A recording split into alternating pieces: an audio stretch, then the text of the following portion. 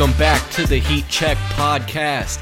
I am your host, Chris Patrick, and joining me today, as always, are my sidekicks. First, the Arizona State Fair record holder for most corn dogs eaten in a single day, Michael Benjamin. What up, but what? You don't remember that? It was a long, long time ago. How many corn dogs did he eat? A lot. A lot. And of course, also, we have Kyler Murray's dog walker, VSP Tallman. How you doing, bro? Good, guys. What's going on? Happy to be back. Walking dogs. You walking his dog? How do you know he has a dog? He does have a dog, right? It's a... I should have had his name. It's a Shih Tzu? It's not a Shih Tzu. It's like a bulldog or something like that.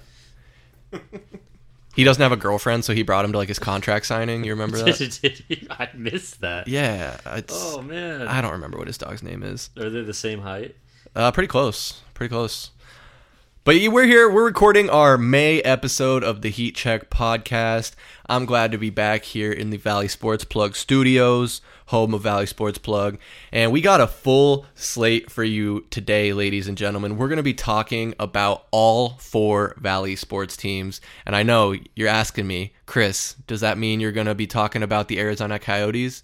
And the truth is, yes, we're going to lead with the Arizona Coyotes because there's a lot of news, especially and mostly relating to the arena deal that was killed with the vote that went down in Tempe just about a week ago. Of course, we got to talk about the Suns getting bounced from the playoffs, the Diamondbacks season ongoing, and some news there, and then we'll finish it out updating you on all the disasters that are the Arizona Cardinals.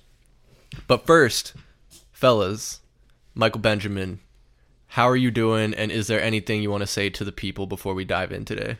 Yes, sir. We're in the dog days of summer already. I mean, if you look at the calendar, it probably doesn't say it, but we're already in the hundreds in Arizona. It's hot. It's that time of year. Some people would say that the sports time frame is cooling off, but we already know that it really isn't. The Suns have been bounced, but the Diamondbacks are going strong. You know, about 2.5 months into the season right now. We're wondering what's going to happen with the Arizona Cardinals, and I'm really excited to get into this conversation about the Coyotes and the unfortunate vote in Tempe. But we had a busy couple of past weeks with the Suns and doing those recaps. So if you guys haven't taken a listen, go ahead and go back to our YouTube page. Check that out. We're going to be hitting you with bi-weekly Diamondbacks recaps. We also just did Pass the Outlet, where we dove a little bit into the conference finals, the finish for the Suns, the coaching search, and all that good stuff. So things are going, man. Things are going. And we're just going to keep it rolling, man. We got a lot of content. Like Mike said, some of these sports teams are winding down. I think the D-backs are the only team left still playing games right now, but plenty to talk about. Tallman, is there anything that you would like to say? Yeah. Let's go off of what Mike said with the Heat. You know what that means? It means it's golf season, baby. $100 rounds, a thing of the past, okay? We're going to go out there, sweat our ass off, 115-degree weather, drink some beers. It's going to be fun. Also, PGA Championships going on right now. Let's give a shout-out to a live golfer. Brooks Koepka has the lead after 3 going into Sunday. So, oh man, yeah, right. And Kyler Murray's dog's name is Swoosh, by the way. Swish, okay. Swoosh. Oh, okay. And I think it's a bulldog. I got that part right at least. Yeah. So, and you've been walking him? He's been walking me, man. Yeah, we've awesome. had some quality time together. That's great, man. That's great. So let's go ahead and just dive into this since we got a nice, healthy slate here. Like we mentioned there at the top, the Coyotes arena deal and entertainment district proposal for Tempe, it was voted down. About 56 to 57% of voters voted no on the 3 propositions that would have started the process in building a $2.1 billion entertainment district just west of Tempe Town Lake. And kind of a bummer, I think, for a lot of people. And I kind of want to deep dive into why we think, that happened, some of the reasons behind it, and kind of what's next for the Coyotes in potentially staying in Arizona. So, Tallman, what's your initial reaction to that proposal getting shot down? First thing I thought, first it was extremely it was a sad day for Arizona sports, and I feel for anyone that's, a diehard Coyotes fan. My first thought was, wow, we're about to be a 3-sport town. I mean, I don't know how much more you can put up with if you're the Coyotes. It's like, I mean, obviously it's not working out. You get booted out of Glendale Arena, you get shot down on this when they wanted to build an awesome addition to Tempe on a landfill. Come on, it's an area full of trash. I mean, I don't understand it. I know that's might be a little dramatic saying we might be looking at being a 3-sport town, but I mean, I don't know. I mean, if it's starting to get to the point where they might be seeing the writing on the wall where maybe this isn't home. That would be so disappointing, and I'm with you. Like, that thought definitely crossed my mind, especially right after the news broke that that deal was shot down. You saw a lot of cities and different advocates for other cities kind of trying to coerce the NHL and the Coyotes to move there. I mean, you saw the governor of Connecticut saying that he would love the Coyotes to move to Hartford. Patrick Mahomes tweeted that KC Coyotes has a nice ring to it. You're also hearing rumors of Houston and I think some other cities sprinkled in there. Atlanta, there you go. Mike, what would you think if the Coyotes were to leave Arizona? That'd be kind of a disservice to the Valley, right? At this point, for their vested interest in being here for, almost 3 decades, 2026 would mark 30 years for the Coyotes being here in Arizona. That's a tough pill to swallow, unfortunately. I think the true unfortunate matter, though, is that this team has been very unsuccessful for a long time. I mean, the last time that they made the playoffs technically was 2020. They lost to the Colorado Avalanche in 5 games. But before then, they made the Western Conference Finals in 2012. So, you're starting to talk about long stretches of ineptability and just stinking. Like, there's no other better term to really state about this team. It would suck, man. I mean, the Valley and Arizona as a whole is a big enough metropolitan area to house 4 major sports. And I got to echo some of Tallman's sentiments. I think, unfortunately, this might be one of the last nails in the coffin. I know that, the Coyotes have come out and they want to stay. Like, Gary Bettman, the NHL commissioner who started in 1993, this was kind of his baby, bringing Arizona in, within his first couple of years. And it just has not been successful. We saw their time frame at America West Arena was kind of short-lived. They get kicked out. They literally get evicted from Glendale. And now we're playing in a 5,000-seat arena with Mullet Arena, which is super cool. It's something that not a lot of people have, but there's no sustainability in that. And with these plans getting stricken down, you're adding multiple years to try and figure out where this team is really going to have a home. And is the NHL willing to bite that and wait out more years trying to figure this out when there's other options on the table at this point?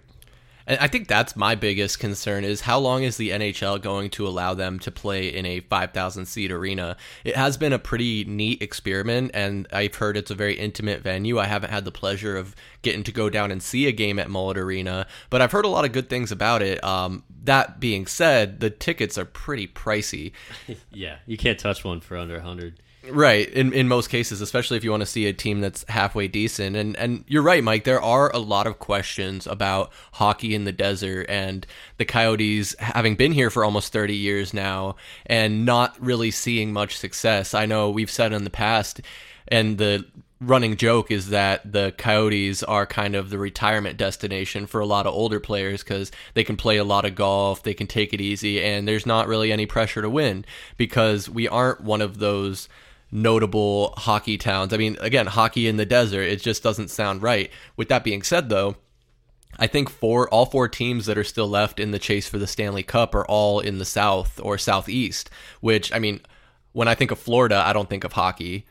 So also, and then if you're talking about moving to Houston, that's still a desert, I believe, for all intents and purposes. That aside, though, I want to dive into a little bit maybe high level of why we think this deal might have been voted down. I mean, like we said, $2.1 billion entertainment district, 1.9 of that was private funding. So just a little bit on the taxpayers from what I understand. And I saw personally, I got a couple text messages campaigning against the building. They were asking me to vote no. Of course, I'm not a Tempe resident, full disclosure, so I wasn't able to vote in that. And neither of you live in Tempe either. So we didn't have any say in this. But Tallman, have you heard or can you speculate on why you think this vote failed? Well, there's some rumblings going out about how the distribution of some of the information around exactly what they're planning, it was poor. Like they did a poor job of distributing the facts of what was going into it. I think that was a big part of it because it got shot down like bad. It didn't even have a chance. It wasn't even close. Right. So you had a lot of, I guess, and this is speculation. By no means do I have any, we don't have any knowledge of this statement I'm about to make, where it seems like there's a lot of informed voters who were partaking in this vote. So that was the one thing where that's kind of like, well, okay. I mean, wasn't the Tempe mayor was all about it? Yeah. Right. He's like, yeah. I said he. I don't know if it's a he or a she. I think it's a he. Okay, Either way. I'm pretty sure it's still Corey Woods. Is it? So, yeah. Okay. Mm-hmm. All right. I just wanted to make sure I got that right. The other catch was the whole taxpayer money. I mean, you already said the figures there, dude. I mean, we're talking about $200 million, right? Is that what it was? Yeah, something like that, 2 to 3 yeah, and then, 100 million. And you're talking about for a whole city. I mean, that's not much, right? Mm-hmm. They're not asking for $1 billion. They're not even asking for $500 million, right? It was private. It was going to be, majority of it was going to be privately funded.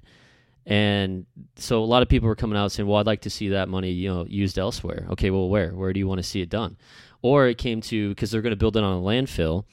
Oh, I'd like to see that space utilized for something else. What else are they going to do? Apparently, according to the city of Phoenix, they can't build apartments there. Oh, another one was, we're not happy with the increase of traffic it might bring to that part That's a of the big one city. I heard is the traffic aspect. Yeah, but then, it doesn't matter what you build there. Right? And then, have you been in Tempe? The traffic's already bad. Exactly. And then talking about the valley as a whole, what is it? We get I don't know the number. Is it 250 new residents every day or something? Oh, something like that. That might be high. Between us, Texas, and Florida, Arizona is like the biggest I mean, you guys landing destination. If you ever have to drive during rush hour, it's ridiculous. Doesn't matter where you are. And then you're thinking that this arena going in there in Tempe is going to make the traffic, any worse than it already is. It's already terrible. So that was some of the things that I heard. I think the most jarring one is the lack of information getting out to these people. Where I mean, it's a win-win for everybody, Yeah, and I agree with that. I mean, aside from individuals on like Twitter and Facebook who were in favor of it and voicing their support, I didn't see a lot of, like you said, like information going out to explain why it would be a good thing. And of course, none of us are tax experts or economists, but a lot of the opposition I was seeing to it was saying that the numbers didn't add up and that it wouldn't be a net benefit for the city of Tempe. But I kind of find that hard to believe. Like I don't want to keep throwing out the figures, but over the course of time, I find it hard to imagine that it wouldn't be a good way to generate tax revenue, and not just the arena, but the whole entertainment district as a whole. You're getting more people from outside of the city coming in to spend their money. That's just going to go back into the city and be able to go to those projects they wanted to see that $200-300 million go to. I mean, Mike, would you agree with that? 100%. I mean, you're talking about the project as a whole. You're bringing in a 16,000 seat arena. You're adding hotels, they said about 2 of them, retail shops, restaurants, and to go back to what Tallman said, there were going to be residential units, but only about 2,000 more. So if we're having 250 people move to Arizona a day, that's basically, I mean, quick math here. That's gone within 6 days, right? Yeah, a week, basically. Yeah, so it's really not going to make a difference. And I know that there was still the problems, I guess, that they were talking about from the airport and air traffic control. Is that correct in regards to that? That sounds right. And what I didn't understand, and I could be wrong here, but I think it wasn't even so much to do with like the planes having like interference from that. They were concerned about the noise. And it's like, if you're someone moving into an apartment by the airport, I think you know what you're signing up for.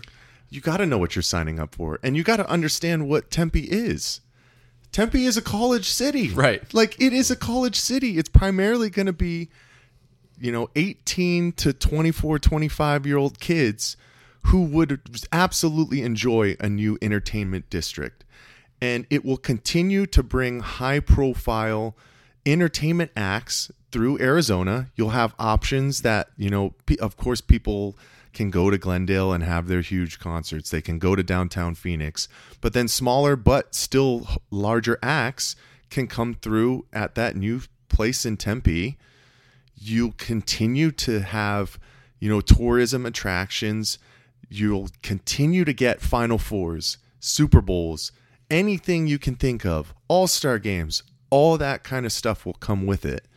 And unfortunately, like you guys said, I think the biggest thing that made this entire proposition fall on its face at the end of the day was the true misinformation and the lack of the proper push forward from the people that really needed to get this over the finish line. And it's a tough pill to swallow once again. I might be adding that one to my list of the Mike-isms. The Mike-isms, but man, one thing that it still seems like President and CEO Javier Gutierrez, as well as Gary Bettman, they want to try and figure out a way to keep Arizona and hockey here in the Valley.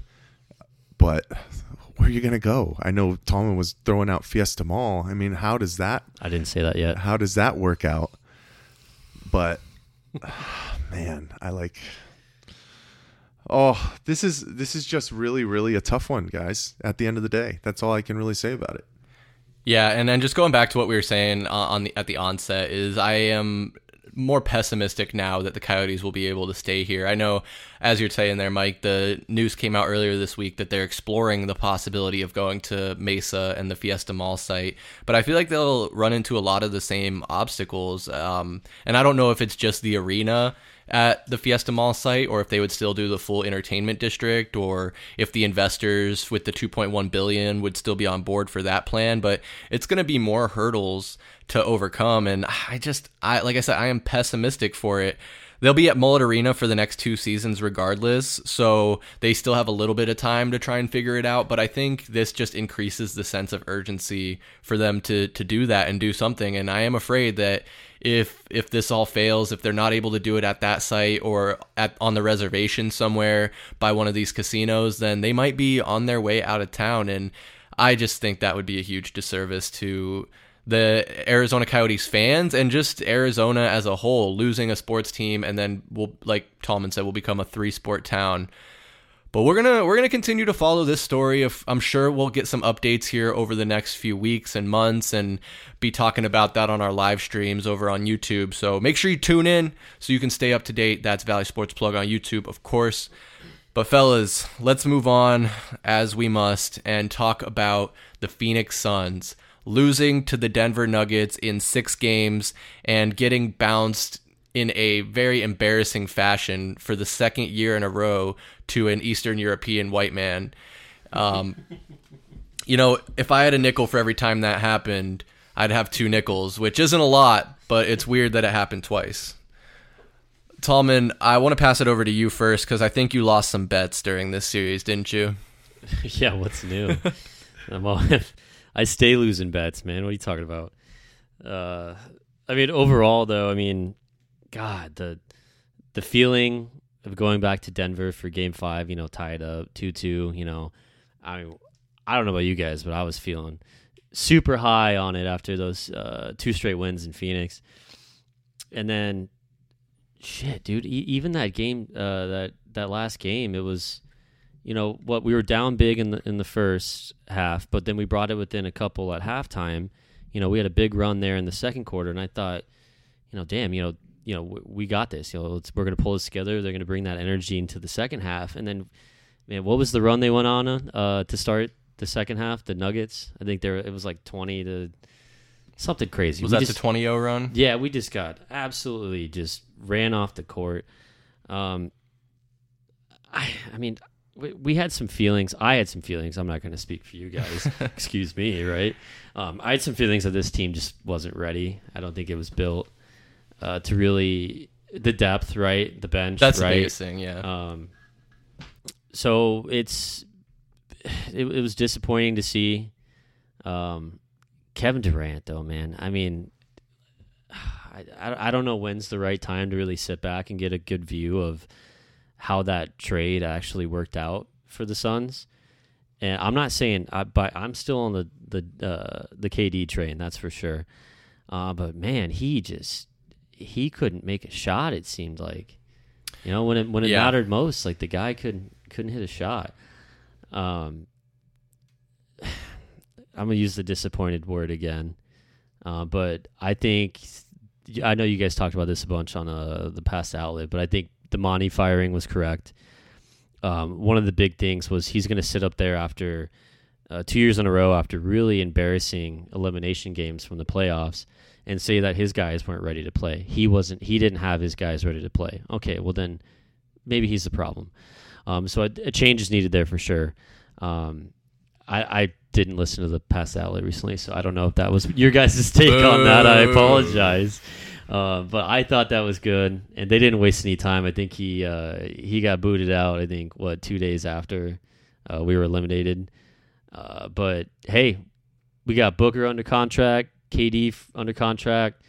I know we're going to talk about what this roster is going to look like, that we think it's going to look like, or how it should look going forward. But, I mean, we got our two main pieces, so we are not in – we're in a good spot.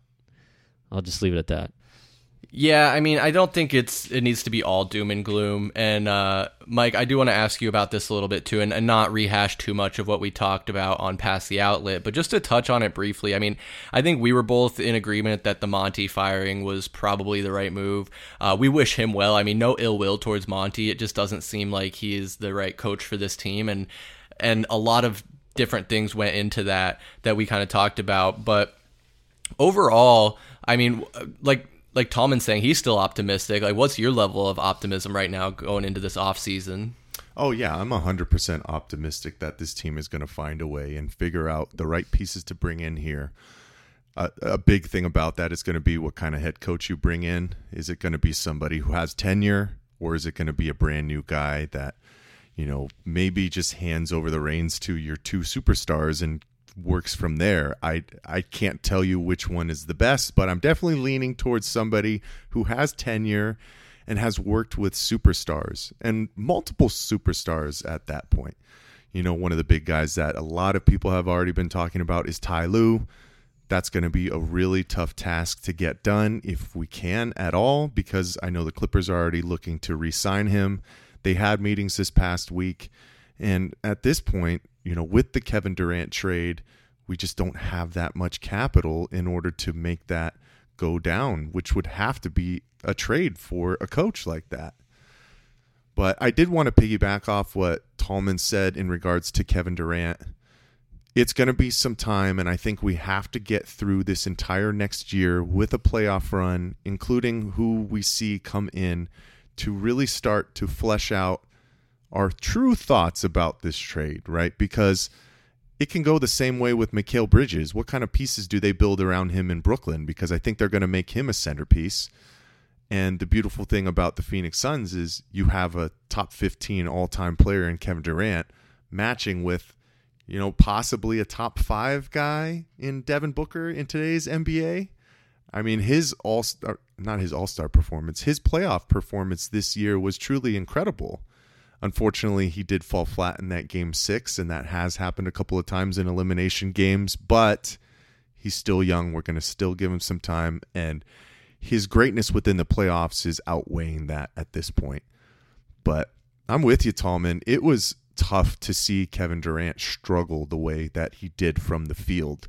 He did understand that at some points when it wasn't going, he started to attack more, so he's getting to the free throw line and still contributing from a points aspect. But I don't think you're going to be able to count out Kevin Durant in that way with his struggles. I think a big part of that was due to his just general health. He comes to this team, plays 3 games, messes up his ankle. And that that was a killer, man. I still think that was the true momentum shift for this team. Even though when he did come back within those 8 games, they won all of them, right? It's still just not enough time to get true cohesiveness with this unit going into the playoffs and eventually having to match up with the number 1 overall seed in the Denver Nuggets, who looks like they're going to have pretty much their way with this Los Angeles Lakers team at the end of the day. So got to give it some more time. I know that's the easy cop-out to say, but there just is not enough basketball that's been played to truly make a case or a decision on the trade that's happened for the Phoenix Suns. Obviously, they have handcuffed themselves a little bit with the amount of draft capital that they've traded away, but time will tell. Yeah, and time heals all wounds. I'm glad we're recording this now, about a week and a half, 2 weeks removed from that painful elimination, because I think this conversation could have been a lot more passionate, maybe just a bit of frustration being vocalized. But Tom, and I'm sorry, I'm going to pass one more question to Mike and then have you piggyback off of it. But I want to read you guys a list here of players and then ask a follow-up question. So we got Torrey Craig, Bismack Biyombo, TJ Warren, Damian Lee, Josh Okogie, Jock Landale, Terrence Ross, and Dwayne Washington Jr. Those are the list of guys that are not under contract for next season. Are there any of those names, or how many of those names would you want to see back on this roster next season? Well, first and foremost, I will start. Dwayne Washington Jr. is not on this team anymore, so I don't think we want him back. Okay, good point. Good point. I mean, you got to look at that list as well. Restricted free agents we have is Baisley, Saban Lee, and Landell. Saban Lee, it's a great Arizona story. He's a Corona del Sol kid. We love him. I just don't know if he's going to be a guy who can contribute. And we have to start talking about guys who contribute in the playoffs, folks. I know you have to build your roster for the regular season as well. You got to have some depth to go 11-man, 12-man deep within the regular season. 82 games is no joke, but I mean, if Darius Baisley isn't going to be a part of a playoff rotation, bring somebody else in. Right. You know, Bismack Biyombo, he showed that he is just too undersized, and the Denver Nuggets are going to continue to be a top team in the West who you might compete with. If you're going to try and trot him out there at the center position, it's not going to work. So I don't think you need to bring him back either. Damian Lee, Terrence Ross, and TJ Warren are all guys I am truly on the fence about. I think I'd be okay to see if you could bring back a Terrence Ross because of his explosiveness on the offensive end. But Damian Lee and TJ Warren, they're just a little bit too limited, on both ends of the floor, unfortunately. So I'd be okay with them going. I think you said Josh Okogie was on that list as well. Yep. I'd be okay as long as he's one of those pieces for the regular season. Like, he can't be a guy that you are having in the starting lineup for a playoff rotation, unfortunately. I agree. And then the last guy, Jock Landale, I think we talked a little bit about it, maybe off podcast, Chris, but I'm 100% okay bringing back Jock Landale. He really gave himself some good graces by his energy that he brought within those last 2 games and in that Denver Nuggets series where he basically played himself in the rotation after Game 3. So if he's a backup, I'm okay with it. He showed that he's serviceable. Can he play in the playoffs? He might be able to, but right. Maybe 10 to 12-minute stints, right? He's not a guy that I'm going to need to absolutely play 20 minutes in the playoffs to really make a difference. He's going to be able to spell whoever we have at center at the end of the day. Yeah. And I know we're going to get into that in a little bit. Yeah, I agree. Jock has definitely got to be the backup center option and not a guy that gets big minutes either. I agree with what you said about Josh Okogie. Maybe move him further down the bench. Definitely don't have him in the starting lineup if you can avoid it. Obviously, injuries are going to happen and you got to adjust on the fly. I don't know if I want to see Torrey Craig back necessarily, especially for what the type of money I think he'll be commanding. But Tallman, to shoot this over to you, I know you were a big fan of the 6'11" Australian Jock Landale, right? Would you be pretty stoked to see him coming back? Who said I was a fan of him? Come on, you gotta love. You don't like love Jock. Come on, mate. Yeah, so I would love to see him back, and in the exact capacity that you guys have been saying. He better not be starting. But other people from the list, I'm going Landale. You got to bring Josh back, and then you got to keep TJ just for, just the upside on it, man. You got to keep him. You got to run him through an off season and give him a regular season to try to figure out his stroke and his place on the team. And then to Terrence Ross too, because this team just needs shooters, man. We need people that can score the bucket. Or score the bucket? That's not a saying. Close enough. People that can score a bucket. A bucket. There you go. People that can, take pressure off of the two superstars. We can't just rely on, hero ball coming from Devin Booker and Kevin Durant. So we need people that can score, people that can hit open shots, because I think that's where we lacked a lot during the playoffs was, we're missing all these open shots because, your two superstars are drawing so much attention. But man, we got to figure out something with Ayton, something with Paul. Maybe we need a new point guard. We need a new center. Yeah. And I know that's a lot to chew right there. Yeah, and that's a great topic to piggyback off of and roll into is we have Chris Paul under contract for the next 2 seasons, making $30.8 million in each season.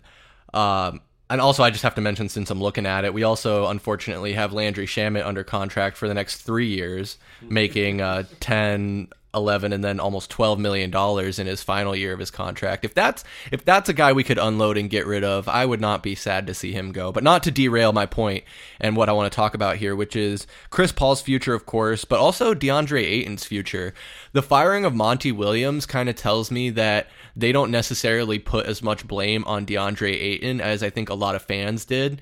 It was very, very disappointing to see those two guys miss Game 6. Of course, Chris Paul had been out, I think all but the first game against Denver, or Game 2 is when he went out, excuse me.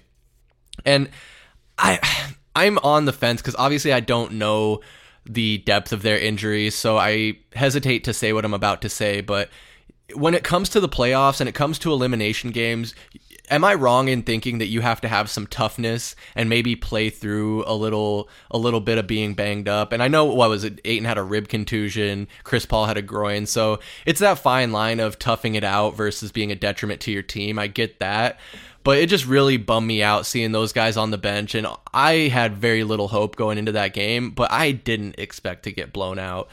Going back to what you said, Tom, and I had some hope after Game 4 when it was 2-2 and the series was tied up. But we needed to win Game 5. That is the fact of the matter. And we came out and were kind of competitive in the first half, and then not at all in the second half. And I think at that point we were all kind of looking at each other like, yeah, I think this is over. So, Mike, I'll ask you, I guess, and then get Tallman's opinion on it as well. Should we look to move DeAndre Ayton? There are rumors going around of a potential deal with Portland that would bring us, I think, the 3rd pick in this upcoming draft. Yeah, I'll just be brutally honest with you guys. I think it's that time. And I really want to know what your thoughts are about this as well. So, make sure that you touch on DeAndre Ayton before we finish this Suns segment. But in the playoffs, he averaged 13.4 points, 9.7 rebounds. He made 6 field goals a game, averaged less than a block. Does that sound like number 1 pick material? No. Negative. It does not. I think the entire downfall of that Denver Nuggets playoff series was when he decided to step out of the bench and go to the end after people were trying to hold him accountable, a.k.a. Devin Booker and Kevin Durant. Your 2 superstars who are trying to be leaders for a guy to put him on his back and take him to where he needs to go, because these are the next steps for DeAndre Ayton. And he showed his hand that he doesn't want to be a part of it. I will say, I know that we heard some things about his rib contusion, that he was struggling to breathe and that kind of stuff. So that's a big question mark. He was able to finish Game 5, so he did tough it out. But going back to your point, Chris, as well, where it's like, it's playoff times, you got to fight through this. I think it might be a little bit different when you're 38 years old and the ability to tough out things, Good especially with the groin. And I can speak from firsthand experience. I'm not 38 years old just yet, but I did pull my groin on the exact same day that Chris Paul did, playing basketball on Sunday morning. And it took me about a week and a half to come back before I was playing again. you can't get a step depending on what side it is. If you try to put any pressure and force to move or drive or anything, you can't do it, man, even with a pool. So unfortunately, Chris Paul has started to get this stigma, though, of a guy who can't make it through playoffs. And, what's the definition of insanity? Doing the same thing, expecting different results over and over again, right? So that's just what we know. And going back to DeAndre Ayton at this point, I think we've already heard some rumors as well. We know kind of what happened with him and Monty Williams the previous season, but now it's sounding like reports from both sides of the camps is they're kind of done with each other. The relationship has soured. They're ready to move on, and everybody just kind of needs to get a breath of fresh air.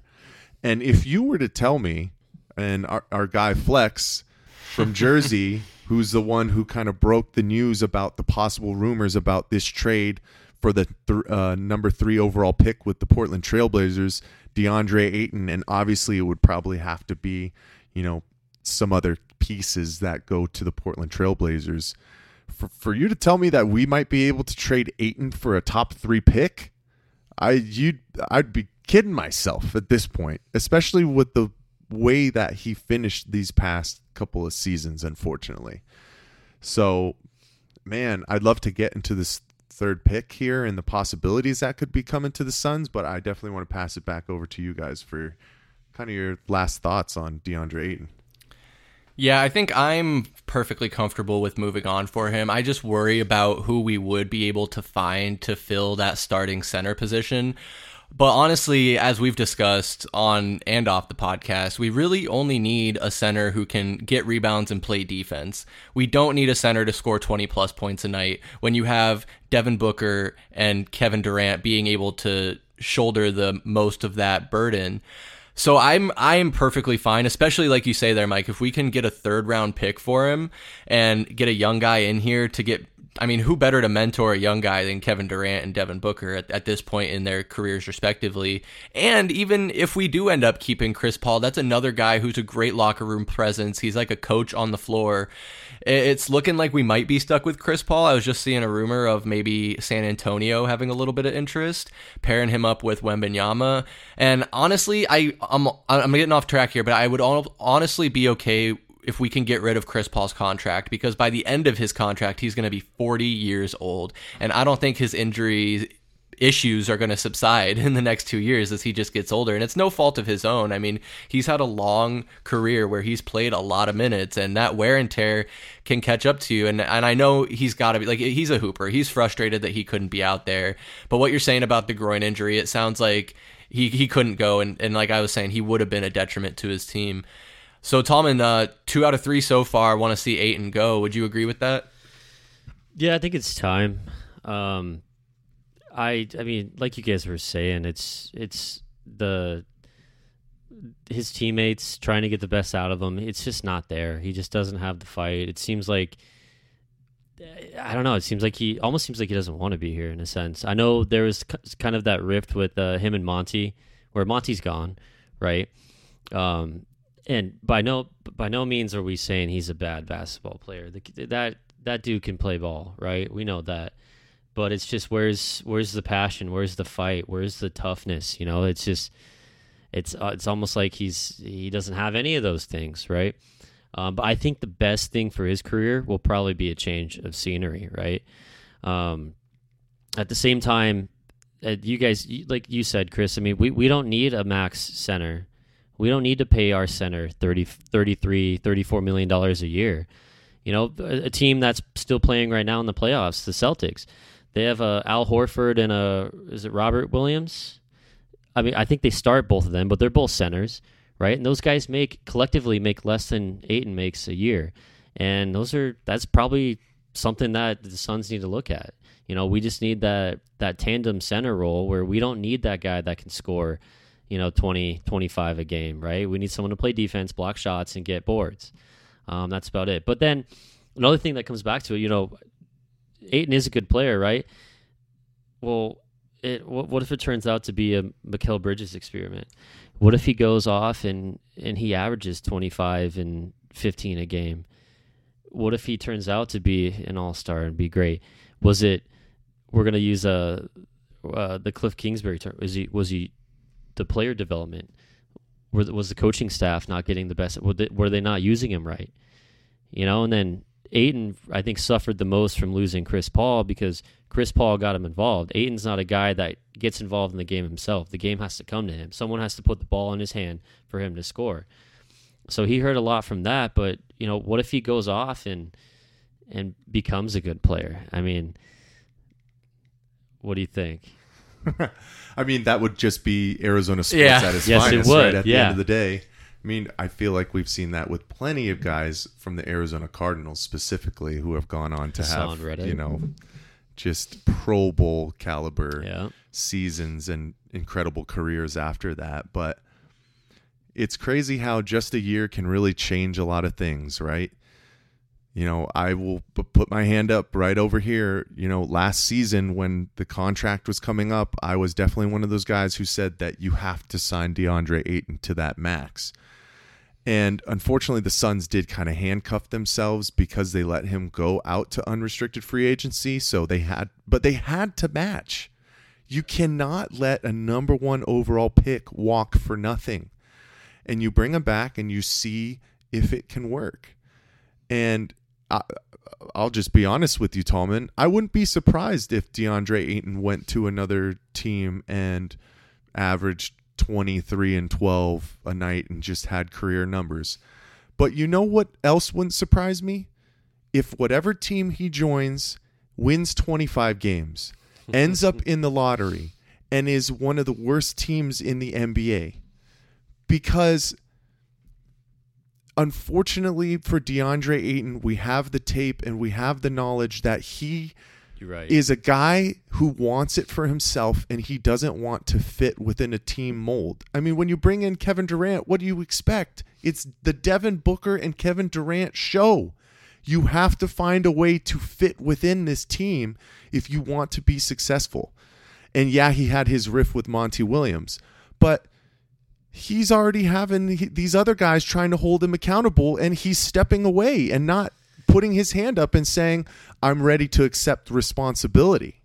I got you. I'm not saying that they should bring him back and try over again with the new staff, new coaching staff. I'm not saying that. I think, like I said, I'm going to stick to, I think a change of scenery would be best for both parties involved. Yeah. No, I totally agree. And I echo what Mike's saying is, like, we have the tape on DeAndre, and we know that he ball watches when he should be rebounding. We know he would prefer to shoot a floater rather than take it to the rim. And I don't think that's going to change on a different team, because that's something that isn't a game plan. That's nothing a coach can do. That is the player on the court not being awake enough to make those decisions. And Monty can tell him what to do all he wants, and Devin Booker and Kevin Durant can try and tell him and coach him up. But if he's not hearing it because he's frustrated and too immature to receive feedback, it's what can we do? What more can we do? Yeah, we're not even at the point of looking at stats anymore. We know this guy can produce if he's given the opportunity. Unfortunately, we did start to see him get away from his game that he truly had within his limited touches that he had. There were plenty of times where we would see DeAndre Ayton, as soon as he gets the ball, it's one dribble, turn around, pull up, or it's one dribble, try and hook shot. Like, he got away from any of his game that he had at the University of Arizona in that one year. Obviously, you're talking about college competition. It's different. I get that. But he has gotten better within his game, and now all we're seeing is the riffs on the sideline, the lack of motor, the just general laziness, unfortunately, that continues to show itself way more than the productivity that we were getting from DeAndre Ayton at the end of the day. I mean, fellas, you can't be having the dude get benched for Jock Landale in game 3 of a playoff series where it is of the utmost importance to win that game to have any semblance of a chance to try and win a series. I know you have off nights, but there should never have been an option that DeAndre Ayton should not be the guy on the floor in the last 6 minutes of a game, ever. Especially when you're getting paid $35+ fucking million a year. So that's the kicker. I will die on my hill. I was one of those DeAndre Ayton stans who was out here just really hoping and praying that this kid could kick it into the next level. And for his sake and for the future of his NBA career, I hope he does. But at this point, it's time to move on. Yeah, and I think I want to wrap this up here, but I think just to free up that money, that $30 million a year that we're paying DeAndre Ayton, if we can get, like I said, a center that can rebound and play defense for 10 million, maybe even 15 million, that still clears up a lot of opportunity for us to be able to fill out that bench a little more with guys that we can trust to come in and knock down shots. But alas, we have to move on. I could sit here and talk about DeAndre Ayton and the Phoenix Suns all night and until the cows come home and the next season starts. But there will be plenty of time for that on down the line. So let's go ahead and move on to our next topic here, which is the Arizona Diamondbacks. They are having just an incredible season here into May. Right now, they're in second place in the NL West, 26-20 on the season, just 2.5 games back from the Dodgers. And if the playoffs started today, they would be in the wild card game. So exceeding expectations for sure. I remember talking about, let's just hope they go 500. And right now, they're living up to that. I'm very, very excited about this young roster. I just really fucking hope we get some pitching help here by the trade deadline. I mean, I don't know about you, Tallman, but whether it's this revolving door in the rotation, not really having a set group of guys that are going every fifth day. Of course, Zach Gallen's been a stud, but just threw a turd the other day, didn't even finish 4 innings. Hit a bird, killed a bird. Hopefully that's not a bad omen. Killed a bird. He did, right? What was it? He wasn't even playing. It wasn't even in a game. He was just warming up. He's just warming up on the side in Oakland or something like that, and throws a curveball of all pitches. It was a curveball, yeah. And decapitates a bird. But we're not here to talk about bird deaths or anything like that. But yeah, in the month of May, Diamondbacks are 10 of 7, so cooling down a little bit, but still exceeding that 500 clip that we were hoping for. Tallman, I mean, here in May, obviously still a lot of baseball left to go. How optimistic are you that we'll be able to continue to ride this momentum into a potential playoff appearance? I'm feeling pretty good about it. I think the biggest question mark, which we knew it coming in, is going to be pitching in all aspects of this team. Starting pitching, the bullpen. We started off pretty good. We really, really need Zach Davies back because some of these younger guys just really aren't figuring it out. We saw the Dre Jameson experiment. I love the fact that this team has such a short leash with all these guys, all these young kids. I mean, we talk about Alec Thomas and Jake McCarty getting set down in AAA. It's just showing you that, hey, if you're not performing, you're out. So Jameson came up, shit a brick, got sent down. Brandon Pfaadt, thank God the kid finally figured it out. I think this was his third start. Sounds right. Fourth start? Fourth start, okay. There you go. He only had one slip up where he gave up and today we're talking about that game the second game against the Pirates out in Pittsburgh, where he gave up a triple, which should have probably been caught by the outfielder. It was tough play. But his bases loaded. I think it was Hayes on the Pirates hit a triple to right center, and it cleared the bases. So those are the only runs he gave up, but we still ended up getting the W, right? 4-3. Yep. But with Zach Allen, and you said, yeah, he laid an egg his last start. But I mean, come on, it's Major League Baseball, man. You know, people are gonna have that outing every once in a while when you're just not throwing your best stuff. But he's solid. We know that. Merrill Kelly's been outstanding for what we need from him. If Pfaadt can figure it out, man, that would just be incredible. We get Davies back, someone that's proven, someone that can throw the ball. That'd be awesome. And then you can just run around. Is it Ryan Nelson? Yeah, Ryan Nelson. Ryan Nelson, and then is it Tom Henry? What was it? Yeah, Tommy Henry. Tommy Henry, that's right. So those guys, as long as we don't have to rely on them every fifth day, I think it's more. I don't know. I think it's a toss-up between Henry and Nelson, but then you go back to the bullpen, it's just, man, it's like any given day, one guy is just going to implode.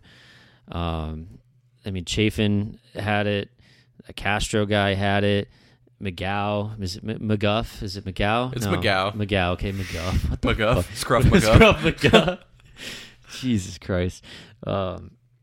So the bullpen's going to be bad. I mean, Joe Mantiply where is he? We don't even know where he is. So the big key to this, going back to your question, sorry, then I'll go into the big key. Oh, go for it. Is I'm extremely optimistic that we can keep this momentum going, and maybe we're going to be playing some baseball late in this year.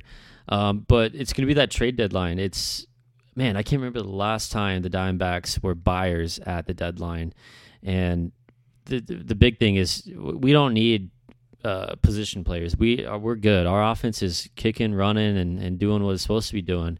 But they need to add some pitchers at that deadline, and I think it's really going to be bolstering up that bullpen. And I think the starting rotation is going to come together once we get Davies back. I think we can get by, having a struggle from Henry, Nelson, and Fott, every 4-5 game. But I think it's great, man. This has been a hell of a season, and shit. Right now, after the sun's going out, the Cardinals just continuing to be a dumpster fire. The Coyotes probably moving out of town. Like, we need this right now in Arizona sports. It's a good, very good, positive energy that we have come from the Diamondbacks. I absolutely agree. It's good to have something to root for in the summer, and to have the Diamondbacks be a competitive team again, giving us a reason to go out to Chase Field and catch a couple games. And of course, we're going to continue to follow the Diamondbacks, but the fact that they're able to win games and be competitive just is the icing on the cake. But it can't be understated how badly we need to improve this pitching staff. This pissing staff. If we're going to be competitive and be able to, like I said, we're right now could be a wild card if we continue to play as well as we are. And if maybe the Dodgers hit a few snags, they're not as good as I think everyone anticipated they would be. Of course, like I said, a lot of season for them to figure it out, for us to figure it out. But you're absolutely right. What I was saying there is we have to increase our quality in the pitching staff, and not only in the starting rotation, but in the bullpen. I mean, Mike, how comfortable would you be sacrificing one of our offensive prospects for a potential decent starting pitcher or bullpen guy that can come in for us? I think you'd have to say you'd be 100% on it. And you could look specifically in that outfield. I mean, those guys specifically, just like Alec Thomas, who just got sent down, we have people in the back seat that are going to be coming up sooner rather than later. I know Andrew Jones was just drafted, but like you said, Tallman, they're ready to get these guys in who can produce, and they're going to have a short lease. And I know that there's going to be some teams who might want to bite on some of those outfield, prospects and that kind of stuff. But yeah, that's the 100% thing that we're still looking at is this pitching staff. I mean, finally, Brandon Fott. How do I say it, Tallman? Tell me. It's Fott. It's Fott? Okay. Not fat. I want to say fat. Mr. Fat.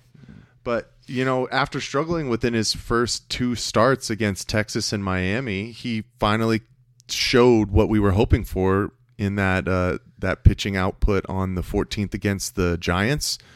And today, unfortunately, he's still searching for his first win, but starting to gain the right course and moving forward. I love to see it. And like you said, Chris, Zach Gallen, everybody puts out a turd every once in a while. They show their ass, if you would say so. But Zach Gallen has been in the early, kind of scene in regards to the NL Cy Young race. He's got to be top 3 right now, and he's been an absolute ace for us. So I would totally be okay with, making some moves to shore up this pitching rotation or this bullpen and make sure that this team continues to have some good momentum going on to the latter half of the season. I mean, if you were to tell me 50 games through this season that the Diamondbacks would have the 3rd best record in the major leagues, I would have slapped you and said, stop lying to me. Like, come on now. And now that the Dodgers lost today to the St. Louis Cardinals, who have been absolutely horrid, we're only 2.5 games out of first place, and we were playing, tug of war early to start in that first place position. You just can't say enough good things about the start for this young Diamondbacks team right now. 100%, and it's been exciting to watch, and I'm totally here for it. I think on top of making some moves to bolster this bullpen and the starting rotation, if we can get our guys healthy too, Tallman, you mentioned there a bit ago, Mantiply, right? Right now, it looks like he's starting to get some activity. He might be working his way back. He's starting to throw the ball again. But another guy, Carson Kelly, I don't know if there's a timetable for his return necessarily. Maybe in the late summer months, it looks like. But he's out with a fractured forearm, and they just recently moved him officially to the 60-day injured list, which does clear up a spot on the 40-man roster. So I think that's a smart move. I do like what the front office is doing. I like the way Torey Lovello has been managing these guys. I know he was a guy on the chopping block where, again, maybe you could say he was being scapegoated, but he does seem like the right guy for this job. And the fact that he's been here for long enough, he knows this team inside and out. And it is quite a bit of a different team now than it was when he first came in. Obviously, guys are going to come and go. But I love the flexibility of this team to be able to part ways with those guys that have been a long-running staple here. I mean, we saw David Peralta leave last season, and now it's weird seeing him in a Dodgers uniform, but it paves the way for these young guys to come up and make a name for themselves and get some opportunities. So I agree. When I asked you that question, Mike, I totally think that we have to be comfortable sacrificing some of our prospects in order to get to where we need to be and where we really have to be, because this is an exciting time, and I would just hate to see them squander the opportunity or waste it away. And again, like I'm saying, with the front office, and these guys being flexible and willing to part ways. I know we talked about it last month, but getting rid of Bumgarner was huge.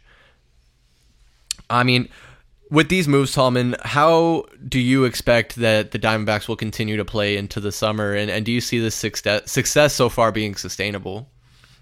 Yeah, I mean, as a fan, of course, I think it's sustainable, right? No, like we've just been, saying already. I mean, the bats are there, the offense is there. It's just, it's pitching, man. It's really all it is. It's really been our downfall for, the recent years here. Has just been that motherfucking pitching, right? I mean, Gallon has been an absolute blessing to us, and if we can just piece together the right rotation, man, I think we are going to be battling the Dodgers for that top spot in the division. And then just seeing, again, it's the coaching staff, it's the front office, it's them showing, hey, we want to win now, and we believe. That's the key word right there.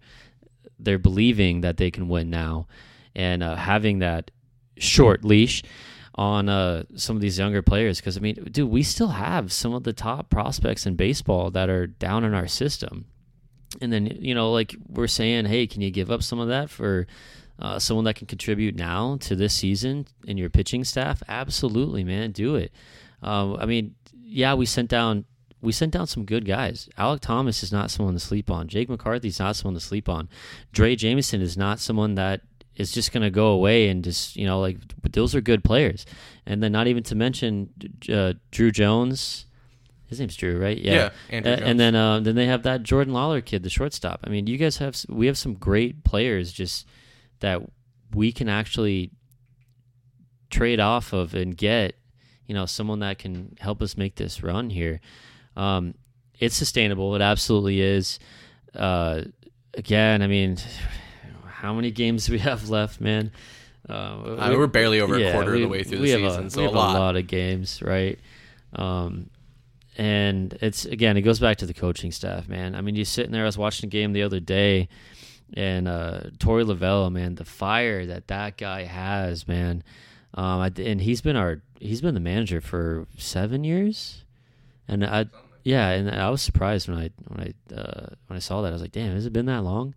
But he's going out there, man. He's protecting his young players. He's out there. He's arguing calls. He's out there arguing balls and strikes, and we know what happens when you argue balls and strikes. You get ejected. But he's not afraid. I mean, I think in the last couple seasons, him and some other guy or some other manager are tied for the most ejections in MLB. So I love the fire out of him, and he's a big player in this. Hey, we're gonna win now. If you're not producing, you're going away. And that they started showing that with the whole Madison Bumgarner thing. So I like the way this team is going right now. It's great stuff, and it's very good for the city. Couldn't agree more. And of course, we will continue to follow the Diamondbacks and get you a recap of their season every 2 weeks, much like we did with the Phoenix Suns throughout their season. So make sure you're heading over to our YouTube page, another shameless plug, Valley Sports plug, and we'll always keep you updated with when those are going up by you following us on Twitter and Facebook. Twitter is at AZ_VSP, also Instagram and TikTok. So make sure you're following us across all these platforms so you can stay up to date. And yeah, a whole lot of baseball left. I did note here that the trade deadline isn't until August 1st. So I think those deals start becoming more pressing closer to that time frame. So we still got a couple, 2-3 months before I think deals really start shaking out. Of course, we've seen a few deals coming here and there. We got a pitcher, I think Connor Pilkington was his name. We just bought him for $100,000 from the Guardians.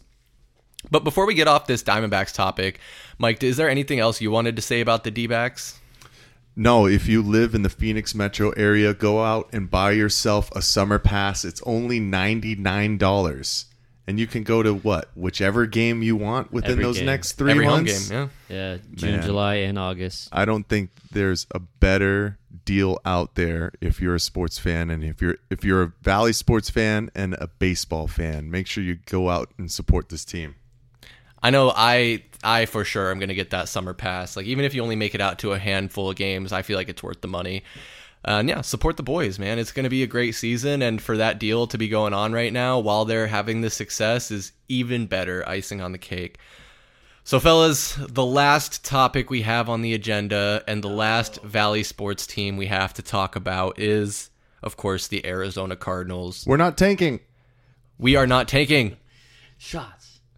Just let Jonathan Gannon lie to you. Explosions. And I can't wait to see his post games when we get blown out by 30 and he'll say shit like, "Oh, our guys played really hard and I feel like we had a good game." I just expect him to lie to us all season long. Very special.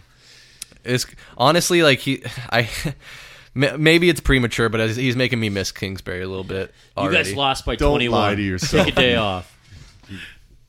Damn joker. Maybe I just can't remember how bad it really was, but I know since the last time we did the Heat Check podcast here, the draft hadn't happened yet, and now it has. But we did a whole segment of that over on our YouTube page, so make sure you go check that out if you want our in-depth coverage and opinions on what the Cardinals did in their 2023 draft.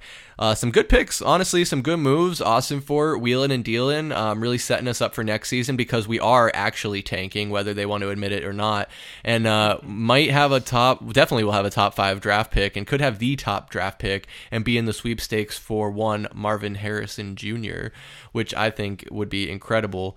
But guys, some things I want to talk about here while we still got some time is the schedule came out. Of course, we already knew the opponents and who they would be playing, but now we know when they'll be playing and where they'll be playing those games. And no prime time on the schedule. You got to love it, man. The first time that the NFL comes out and basically says, hey, we're going to try something new. You know, we always gave an opportunity to have every team have a primetime game, even if it was just considered a Thursday night football game. And the first time in NFL history that it happens, the Cardinals are so bad that they don't get an opportunity to have a primetime game. You just can't make it up, folks. Are you surprised? No, of course I'm not I wouldn't surprised. put the Cardinals but on my prime time. goodness. No, everyone's out here saying we have the worst roster in football, and they might not be wrong. You wouldn't have even put them in prime time in like week 12 when Kyler Murray finally comes back from his ACL injury? Yeah, good point. Yeah. Yeah. Is there any chance, and this is just a random question that just popped in my mind, do you think there's any chance that we're just doing so bad that they don't bring Kyler Murray back at all this season? They can't do that. No. He has to come back, man. Yeah, not with that investment. You have can't to sit get him there. on the field. Yeah, you can't sit there. Well, yeah, the investment part, and then you also can't sit there and act as the leader of this team and watch all the other guys around you, all your teammates out there fighting and getting beat up every single week, and probably ended up losing a lot of games, and just sitting on the sideline and not being a part of it. That's just not you. That's not how a leader works. Something though that I'm struggling to wrap my head around, and I say that I'm not a lot of things, and because I'm trying to be as transparent as possible. I'm not a doctor. I'm not a medical expert. But what I'm having trouble wrapping my head around is we're starting to see all these videos of Kyler Murray working out real hard, doing squats, throwing passes, and it's May. So we still have June, July, August. We have 3 full months, and they don't play a game till September. And you're telling me he's not coming back until week 12? What would that put us in? December? How is that? Yeah, December. How is that even a reality to where, like, when the injury happened and we kind of were looking at the timetable, the normal timetable for this type of injury, they're like, yeah, he might be ready to go for week 1. And now it's like dead, like, nope, not till week 12. Like, what is going on? That's why I'm like starting to get that question in my mind of like, will they not bring him back at all? Are they gonna maybe look to trade him? I mean, I can't imagine a mid-season trade of that caliber happening. But it is just a head scratcher to me, like how you can say that he's progressing so well on his rehab, but at the same time he's not coming back till week 12. And then for Jonathan Gannon to sit there and lie and tell us that we're not tanking, we're going to try and win games. Games aren't won in the offseason. It's like, well, everything you're doing, again, we've said this before, everything you guys are doing is telling us that you're not trying to win games this season. And the NFL sees it, obviously. No primetime games. We don't deserve it. Not at all. And then going back to the tank, he has to say they're not tanking. What player that's going to put on that uniform is going to go out to war every Sunday for a coach that says they're going to go out there and lose games purposely? I mean, it's lip service, man. He's got to say those things.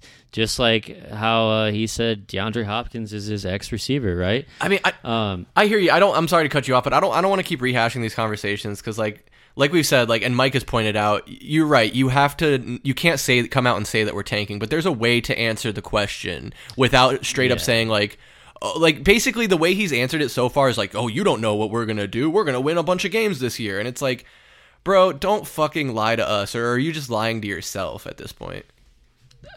He's probably lying to himself. He knows damn well. He looked up and down that roster, and there's a reason why they're coming out saying we have the worst roster in the league. It's no lie. They know. I mean, come on. It's what they do for a living. I mean, you don't think Austin Ford came in and said, "Shit, we got a lot of work to do with this roster," right? Oh, without a doubt. Going back to what you're saying with the Kyler coming back week 12. The only thing so let's be optimistic for a second. Wow, Cardinals fans are being optimistic about their 2023 season projections. It's hard for me to do. It is. It's tough, right? It just makes no sense. So you sit and think, okay, well, how are we going to be competitive without Kyler Murray under center? Well, he's never under center, but without Kyler Murray as our quarterback, we didn't add a single quarterback that could be competitive right away, that has experience. It's a veteran. All we did was draft our boy Toontown, Clayton Tune. Yep. So the legacy. Yeah. So the only reason you can think, okay, well, they're going to waste money on bringing in, a Mayfield, or what was the other guy? Jacoby Brissett. So what if Murray comes back sooner than week 12? What if we're looking at a week 4 or week 5 return? I know we've thrown this idea around before, but what if we see him back in 4 or 5, week 6? And what if we only have to manage a handful of games without him? Right? Huh? I'd love that, man. Yeah. I mean, that'd be best case scenario. I mean, because at the end of the day, as much flack as I give Kyler, he's still the best quarterback on our roster and our best chance of winning a game. Because, of course, he can't see over the offensive line and he has to run around, but he has a decent arm and he can make plays with his feet. Now, will he be hesitant to do that coming off of this injury, and will he get a little gun shy to stroll out of the pocket and make that happen? I mean, I don't know, Mike. What are you thinking?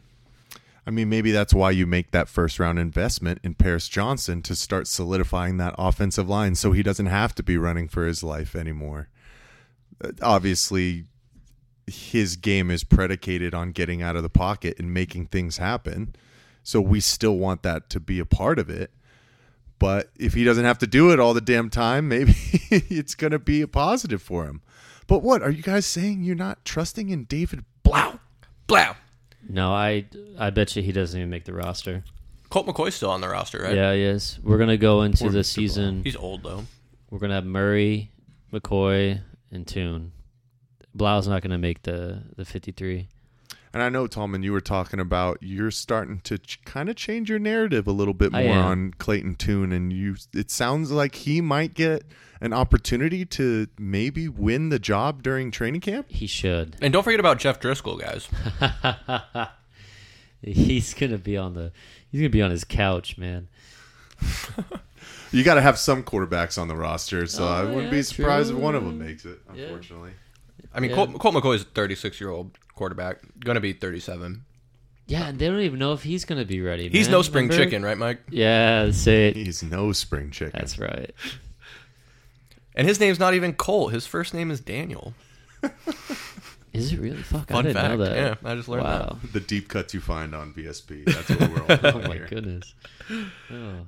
Yeah, I mean, I'd love to get Kyler Murray back sooner rather than later, obviously. He has shown that he can be a difference maker for this team. You still have to think that we still have some offensive weapons. I mean, currently DeAndre Hopkins is still here. His best pal, Hollywood Brown, is coming into his second season here. And you have to start thinking about, what is really left within James Conner. What are we going to get from our new draft picks in regards specifically to Michael Wilson from Stanford? I know Tallman hates it, but he's going to have plenty of opportunities to, get on the field and try and be a difference maker. But What is that, the wide receiver?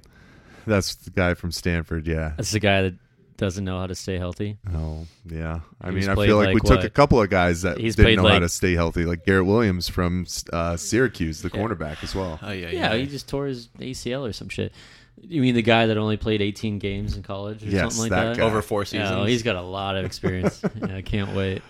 That guy. But, I'm I mean, just fucking with you. my favorite thing now is that we don't have to be thinking about when we're going to play these teams, right? The schedule has finally been announced, and per NFL research, they've listed the Cardinals as the 11th most difficult schedule for the season, which is kind of odd Thanks, when you NFL. finish with the third worst record in the league. But we're not going to go crazy on that. Eagles got the most difficult, would make sense because they went to the Super Bowl. Opponents last year that the Cardinals are playing were 148, 137, and 3 last season, which is surprising. We're playing teams that had 3 ties. We had multiple ties. We had that many ties last year Yeah, we did. in the Wow. NFL. I didn't know that. Yeah. But, I mean, yeah, we're going to have some tough matchups. We're playing the Bengals, the Ravens, and the Cowboys. The beautiful thing is they're all at home. But how beautiful is that? Because we've already seen that home field advantage at State Farm Stadium really isn't anything, unfortunately, at We're the gonna moment. get pooped on. We get to play the Steelers in Pittsburgh. I know we were trying to think about making a trip out there, but sounds like some plans have changed. We'll keep you guys updated to that as well. But we're starting the season in D.C. against the Commanders, and then we have another tough matchup right away, but coming back home to play the Giants in week 2. So it's going to be a tough early start for the Cardinals, especially trying to figure things out, trying to put these pieces together, especially with a brand new coach and a brand new scheme on both sides of the football. But surely it can't be all bad. I mean, the schedule came out, right? And so sports books have set odds for who they think is favored in these games. So Tallman, I think you were telling me, what are the sports books saying about the Cardinals' chances this season? They think we're going to lose every game. Oh, We're gosh. the last I saw, we're not favored in a single game. And then we even play Houston, which we own their first round pick next year. How is that possible? We even play Houston, and they're favored to beat us in that game, and that's later in the season, I believe. Correct me if I'm wrong. When we should have Kyler Murray back. Middle of the season. Is it middle season? What week is it? And those are our best odds. The Houston Texans are right now favored -2 over the Arizona Cardinals. Okay, so it's going to be on November 19th. Oh, can't wait to watch that game. That's that going to be gonna great. Be a shootout. Oh, yeah, man. Oh, Jesus Christ. Battle of the Titans there. Yeah, it's... Oh, dude, if we probably won't win a game. I just don't see how they're going to win a game. I don't either, honestly. That might be way too negative. And it's too. We're going to go 0-17. Is that what you're saying, Tolman? That's what Caesar Sportsbook thinks. I mean, I don't blame them for going against us every single time. No, I really don't. But like I was telling you guys before we launched here, I was watching a video where a guy was talking about, he went back like the last 5-10 years, something like that. And if you picked the favorite team to win in every game over the course of that season, you'd only win like 51% of your bets, 52% of your bets. So don't put too much stock in the sports books. Obviously, there's a lot that has to shake out between now and then, especially as we're talking about games into December. I mean, that's more than 6 months away from now. So it's really hard to say. But the last thing I want to really talk about, and we can kind of open it up after that if there's anything else you guys want to talk about, but looks like DeAndre Hopkins is here to stay for now. He's here right now. Yes, he is. He's the Arizona Cardinal. He's going to go before the season starts. I bet you, I'll make a guess. He gets traded right before training camp. There's going to be a team that comes in, and they're going to give us a second round pick, and he's going to go. And then that just adds to the incredible amount of draft capital that we have for 2024. We have 2 first-round picks, a second-round pick, 3 third-round picks, 2 fourths, 2 fifths, and a 7th, right? So we have 11 picks, which might be more than 11 if we get rid of Hopkins, which is going to happen. And then even if we go into the season with Hopkins, that's fine. What's going to happen is we're just going to have to sit there, and this is going to be bad for me to say. I don't wish injuries on anybody ever, but we're gonna hope for one of those major contenders. One of their key guys are going to get hurt midway through the season. They're going to come knocking on Austin Ford's door and say, "Hey, we'll give you whatever you want for DeAndre Hopkins." So mid-season trade. I'm going to guess he gets traded before training camp or before the start of the season. Okay. All right, Mike, I want to know what you think, but first let me hit you with this from Pro Football Talk and NBC Sports. They say at this point it makes sense for the Cardinals to wait until after June 1st. That would split the $22.6 million cap charge in half between 2023 and 2024. But the problem is, as recently noted by Albert Breer of SportsIllustrated.com, that no one wants to pick up his $19.45 million salary for 2023. And faced with that reality, Hopkins' best move is to stay with the Cardinals, who remain willing for now, of course, and proceed with that salary. But of course, it doesn't mean that it'll stay that way. If they can't trade him, maybe the Cardinals will cut him because his salary is not guaranteed, and it becomes guaranteed as a practical matter as of week 1. Ooh. So they'll be trying to do something within June. You can't. They're not going to cut him. He's too big of a piece.